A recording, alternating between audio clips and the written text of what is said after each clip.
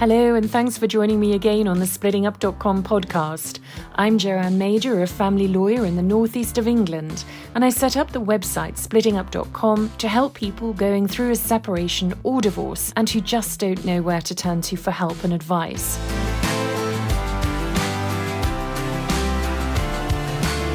In each episode of the podcast, we hear from someone who's been on this journey and has made it out the other side.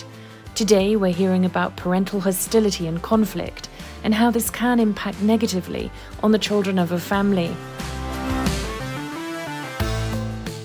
And we're also looking at how to best manage conflict when it comes to sorting out arrangements for the children and what resources are out there to help.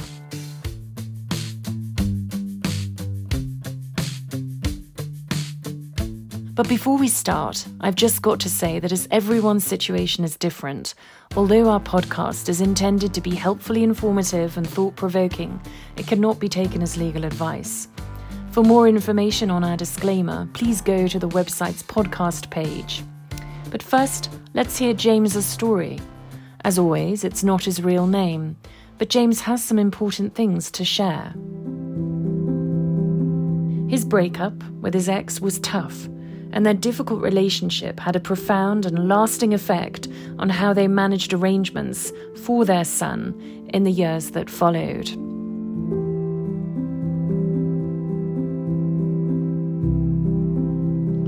Hi, I'm James. So me in my case, I was dealing with a person who had real control and anger issues.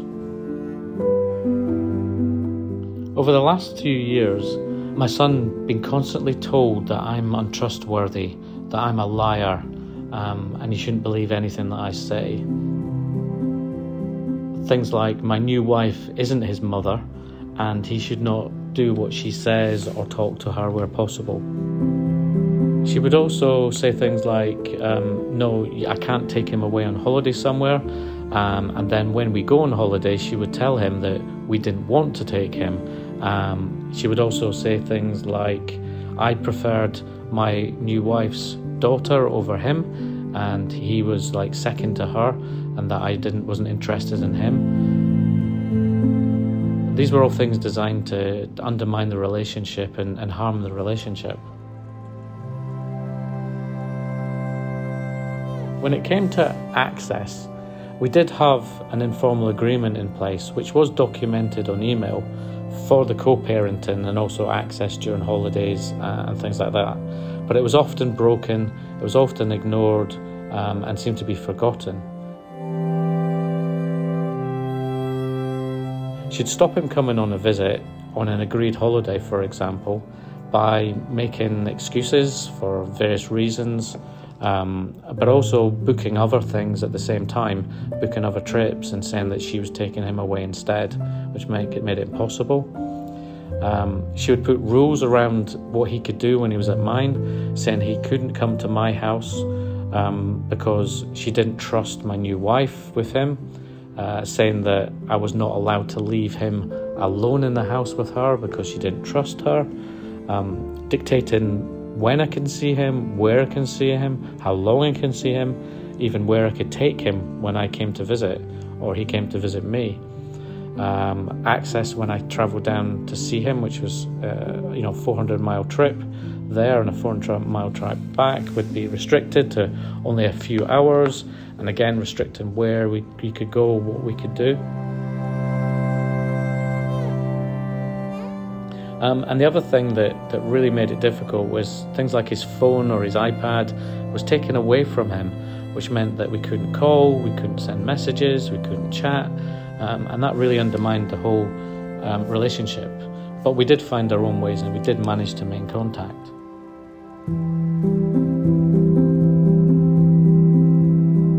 And the good thing is, because we did manage to maintain contact, we do have a really good, really strong relationship now. And now that he's 16, he can make his own decisions. He knows that I have fought to see him, fought to be with him. I've always been there for him. I've always visited. And every time I've done that, we've spent good quality time together.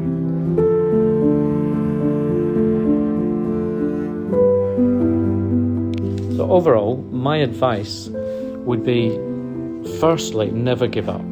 Stick to your goal. Keep being present and let your children know that you want to be in their lives and that you love them. Any opportunity you have to give that message, please give that message. When dealing with your ex and the other parent, always stay calm. Don't rise to any of the baiting, any of the challenges, and just keep the moral high ground. Get everything agreed and documented in writing. And I'd really recommend getting a legal agreement in place wherever possible. I definitely recommend seeking legal advice and support early on in the process. There's some great content on co-parenting from ourfamilywizard.com. But overall, I would say don't give up. You will get there. Just like me, eventually your child will realise what is going on. They will grow up, they will mature, and they will know that you have always been there for them. So never give up.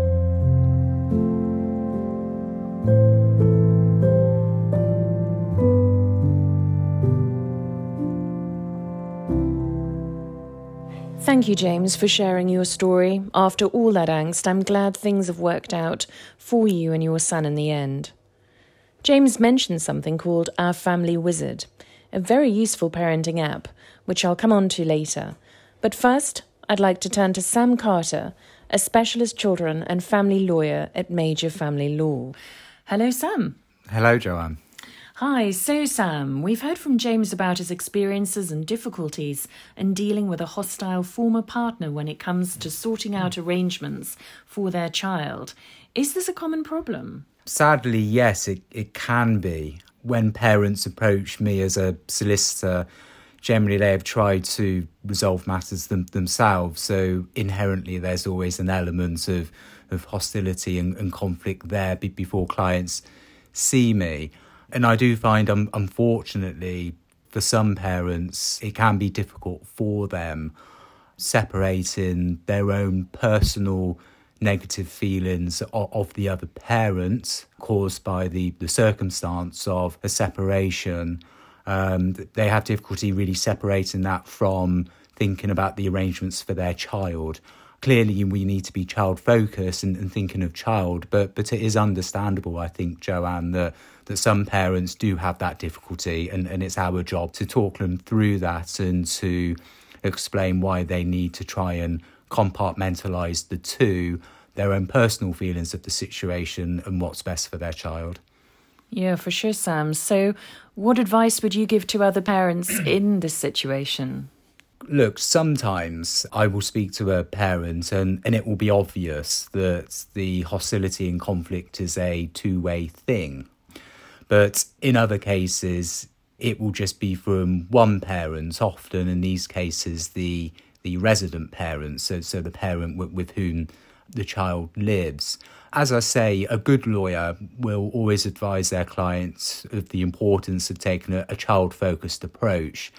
In these proceedings, it's not about what's best for mum or dad. It's about achieving the best outcome for their child, which invariably will mean that child having a good relationship and contact with both parents. And Joanne, in those cases where I'm advising, representing the non-resident parent, so the non-hostile parent, if you will, often they will present as deflated and frustrated by the situation. People like James that you've heard from. And really my advice to those parents is the importance of persevering and not allowing the other parent's approach to cause you to step away. It's important to keep in mind the goal that you seek, that of having a normal, loving relationship with your child, and that's what must be achieved. So really my advice is to stay focused on that, and also to stay on the moral high ground, if you will. It's natural that where dirt is thrown at you by the hostile parents, it's natural to want to respond in kind and to get into a fight with them, but really that doesn't help the child, and it doesn't help your case, a parent like James going through court. So you need to stay focused in respect of what you want to achieve for your child. Concentrate on that. Don't allow the other side to engage in petty fighting and squabbles with you. And finally, Joanne, my advice to parents like James is it's important not to have any inappropriate discussions with your child about the proceedings because, first of all, it's not fair, of course, on the child, but also with high conflict parents on the other side, they will themselves invariably have discussions with the child. And if anything comes out that you've also had discussions with the child, that will be twisted and used against you. Yeah, good advice, Sam. I suppose maybe in some ways that might be harder if the children who are the subject of the proceedings are a little bit older, though, because maybe, I guess, if you've got children who are 12 or 13, they might ask the parent what happened and what went on today. I suppose it's easier maybe to keep a lid on it with younger children. Yeah, it's difficult. It's a fine line, I think. I'd say older children, naturally, it's about them. So they will have questions for you, but it's about dealing with this appropriately, knowing the other parent and really trying to change the subject and to reassure the child it's not something they need to worry about. What approach does the court take to cases then of parental hostility and conflicts, such as in the situation James was describing earlier? In the majority of these cases, at the outset, it's likely that CAFCAS will recommend to the court that both parents attend a separated parents information programme known as a SPIP, SPIP. That's a standard programme that parents will attend with other parents going through the court process, and that there's information and talks in respect of how to deal with a high conflict parent on the other side of a case. So that normally is ordered in these proceedings. You wouldn't attend the same course as the other parent in your case for obvious reasons. And really, generally, the approach the court takes to this, Joanne, frankly, judges don't like it. They get very frustrated and concerned where there are cases of parental hostility and conflict because the person it impacts on is the child. Yeah, for sure. And what can the court ultimately then do to help parents like James? At the end of the day, the legal power that a judge has in the family court is to make an order setting out who the child lives with, who they spend time with. Unfortunately, judges don't have a magic wand to change parents and their approach. But what judges can do in their judgments at the end of the case is give a warning or clear view to a parent, say, look, I consider your parenting, your approach to be unacceptable. I expect you to change that and to ensure that the defined order works. Ultimately, if a parent ignores those warnings from a judge may have to take the nuclear approach of even ordering a change of residence as the only way in which to ensure and safeguard a child's right to have a relationship with both parents. And can I interject there, Sam? Have you come across that in practice? Have you, with such an extreme decision made by a judge in view of parental hostility? Yes, it's not the norm. Generally, the court will try and do all it can to give appropriate warnings and to encourage parents to change. But yes, ultimately, if a parent has been given a number of opportunities and is implacably hostile to contact, then yes, judges are prepared to take that nuclear approach of change of residence. And also, at the end of the case, sometimes, Joanne, judges will insist that their decision be communicated to the child, normally through the CAFCAS officer, so neither parent can seek to twist the decision of the judge when it's communicated to the child. Could be a face-to-face meeting at school or a letter from CAFCAS, or even in some cases the judge may consider it's appropriate for themselves to send an appropriate letter to the child explaining why they made a decision that they did.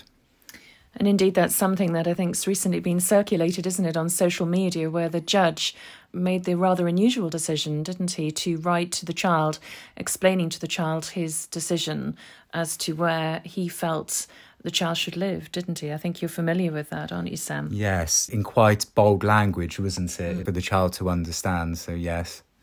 Brilliant. Well, thank you very much, Sam, for explaining to us today a little bit more about parental hostility and how the court deal with these tricky issues, and also as parents, how perhaps they can maybe reflect in terms of sometimes their own needs and prioritise maybe those of the children rather than their own, as you were explaining earlier. So thanks very much, Sam, for joining me again today. No problem. Thanks, Joanne.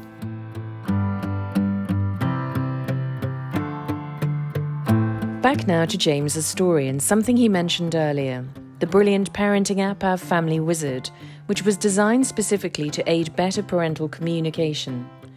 So with me today is James Evans, who is the head of UK professional education at Our Family Wizard. It's a tool designed to help minimise conflict and hostility by helping parents make arrangements for children living in two different households. Hello, James. Hi, Jo. Thanks so much for having me. So can you tell us more about Our Family Wizard and how it can help families? Certainly, yeah. So Our Family Wizard is a co-parenting communication platform, as you've described, specifically built to help parents with their communication before, during or after the divorce and separation process. It has a series of features that have been tailored specifically for the needs of separating parties. The first of those features is what's called a message board, where parents can send each other direct messages. This is somewhat like email. It's a familiar format, but the difference is everything on Our Family Wizard is fully accountable. So those messages, they will have timestamps, who sent the message, on what date, at what time, who first read it, and those messages include what is called tone meter. Tone meter is like a spell check for your emotions. So if one parent is writing a message to another on our message board, it will alert to that parent as they're writing the message of any language they've used that might be considered offensive or inflammatory. It's sort of like a filter on their language. Oh, it sounds quite useful, actually. Indeed, yeah. We've seen it help a lot of families over the years, and it's a really helpful tool to guide parents on their language and give them an opportunity to think about what they've said before making that choice whether or not to say it. It's a really functional tool. Okay, cool. And I suppose having heard James's story earlier, where he was explaining there was a lot of parental conflict and hostility, I suppose had he had the opportunity to use such a tool as this, it might have just helped diffuse things, I guess, yeah? Well, we'd like to hope so. In that sense, when that emotional reaction happens, something's happened with the families, like that situation with James earlier. Instead of, going straight away and typing out a message that's emotionally charged and might not necessarily be the right way of communicating about that concern, Tone meter will give them an opportunity to have an extra thought, an extra opportunity to think about their message before making the choice whether or not to send it. I was just going to say, James, it's a bit like, isn't it, certainly in practice, that we get an inflammatory email in, and the best advice that I always give to the team is just wait sometimes 24 hours before responding, because you think differently in the morning to how you think at the time that you get it. So I suppose really what you're saying here, it's really like that pause button, isn't it? Yeah, no, you've hit the nail on the head. I think that's a really good way of describing it. Tone meter won't stop parents from sending messages. It won't, give them an opportunity to type something else. It just gives them that moment to reflect on that language and see if that's the right time and the right way to phrase what they're trying to say. So hopefully in that context, and especially in the situation described with James, that really hopefully should help. Brilliant. Excellent. Yeah, and it's all fully accountable. So everything in Our Family Wizard is timestamped. We'll know who sent the message, on what date, at what time, who first read it, and all that information can be turned into court-ready documentation. So there's no query of, I never sent that message, I don't remember reading it. We'll know who sent those messages, on what date, at what time, and who first read them for clarity.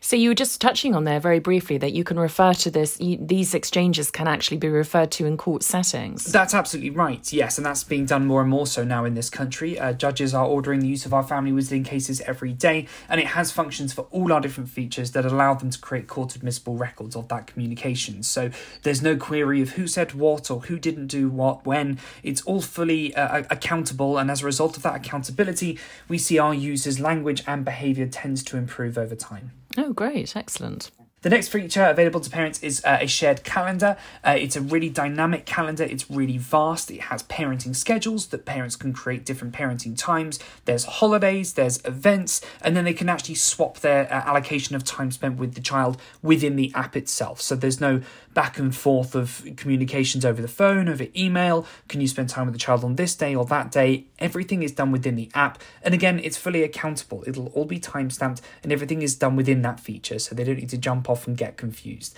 It should streamline that calendar process nicely for the families. Yeah, which I guess in some ways, again, is quite helpful, because when you've got children living in two different households, and if you've got more than one children or blended families, and it can be quite complicated, really, can't it, managing children's diaries and calendars, and especially when parties are apart.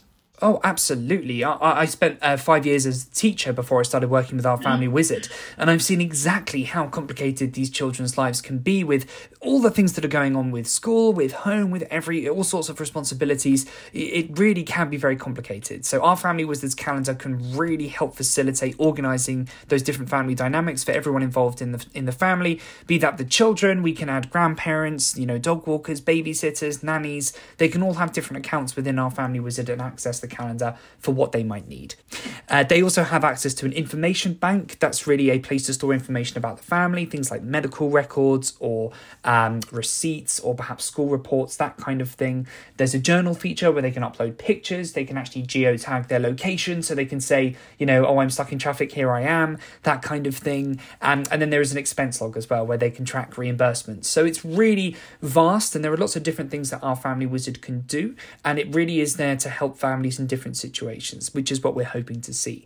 On top of that, family law practitioners of any capacity, family law coaches, mediators, lawyers, anyone can have professional accounts where they can actually link in with their clients' accounts, give them support, give them some guidance, and create some of their own reports as well. So it's a vast growing number of features, and we are going to build even more this year to help families through this process. But those are the sort of, that's a whistle-stop tour, if you like, of the different features available within our family wizard. That's tremendous, James. It really is. And I think it's something, if the courts and judges perhaps could start ordering more parties to do that. And as you were explaining, it's a way of making people think twice and sharing information, being more transparent with each other. And I guess if you can start those habits early, then hopefully going forward, it will just ease hostility, conflict and tension, wouldn't it? You're absolutely right. Our goal really is to focus the parents' communication back on what's important in their lives, be that the child or the child arrangements or the home arrangements that they're having, whatever it might be. We want to have that focus back on what's important, trying to take away some of that hostile language,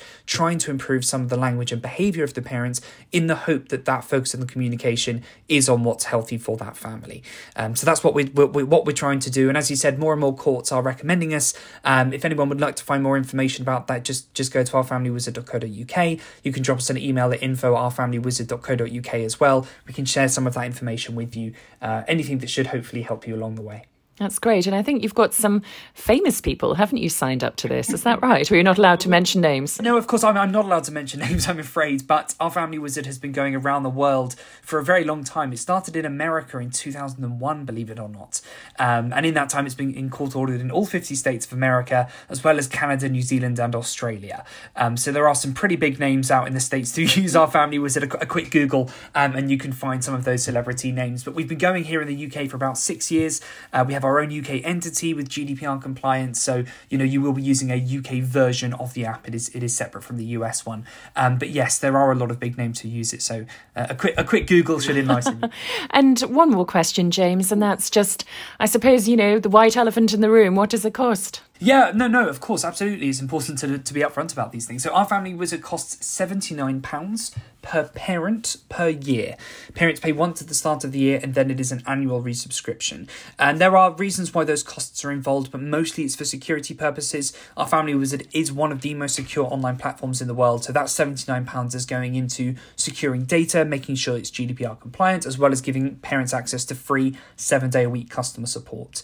If a family is on low income, in any capacity, legal aid, welfare, benefits, universal credit, anything like that, then our family wizard accounts are free. We have a form on our website which is called a financial hardship application form. You simply fill out that form, you send it to info@ourfamilywizard.com, and those accounts are free.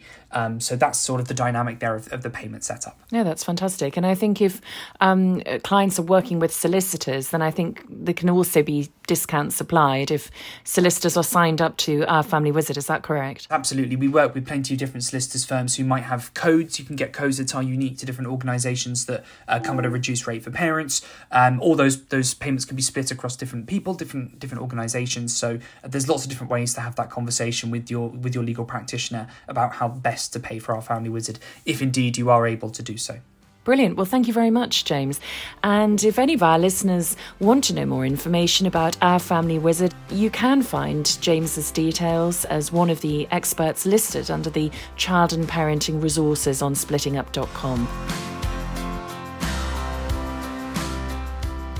And my thanks too to Sam Carter of Major Family Law Solicitors for talking us through the legal side of parental hostility and conflict when it comes to facilitating arrangements for children. Finally, my thanks of course to Dad James for sharing his story. And thank you for listening to this latest episode of splittingup.pod. We're covering a whole range of topics surrounding divorce and separation in this series, so do sign up wherever you get your podcasts and check out our archive of episodes. And there's even more information available on the website splittingup.com. Staying child-focused and thinking about what's best for your child are this week's takeaway messages. I'm Joanne Major, and I'll see you next time.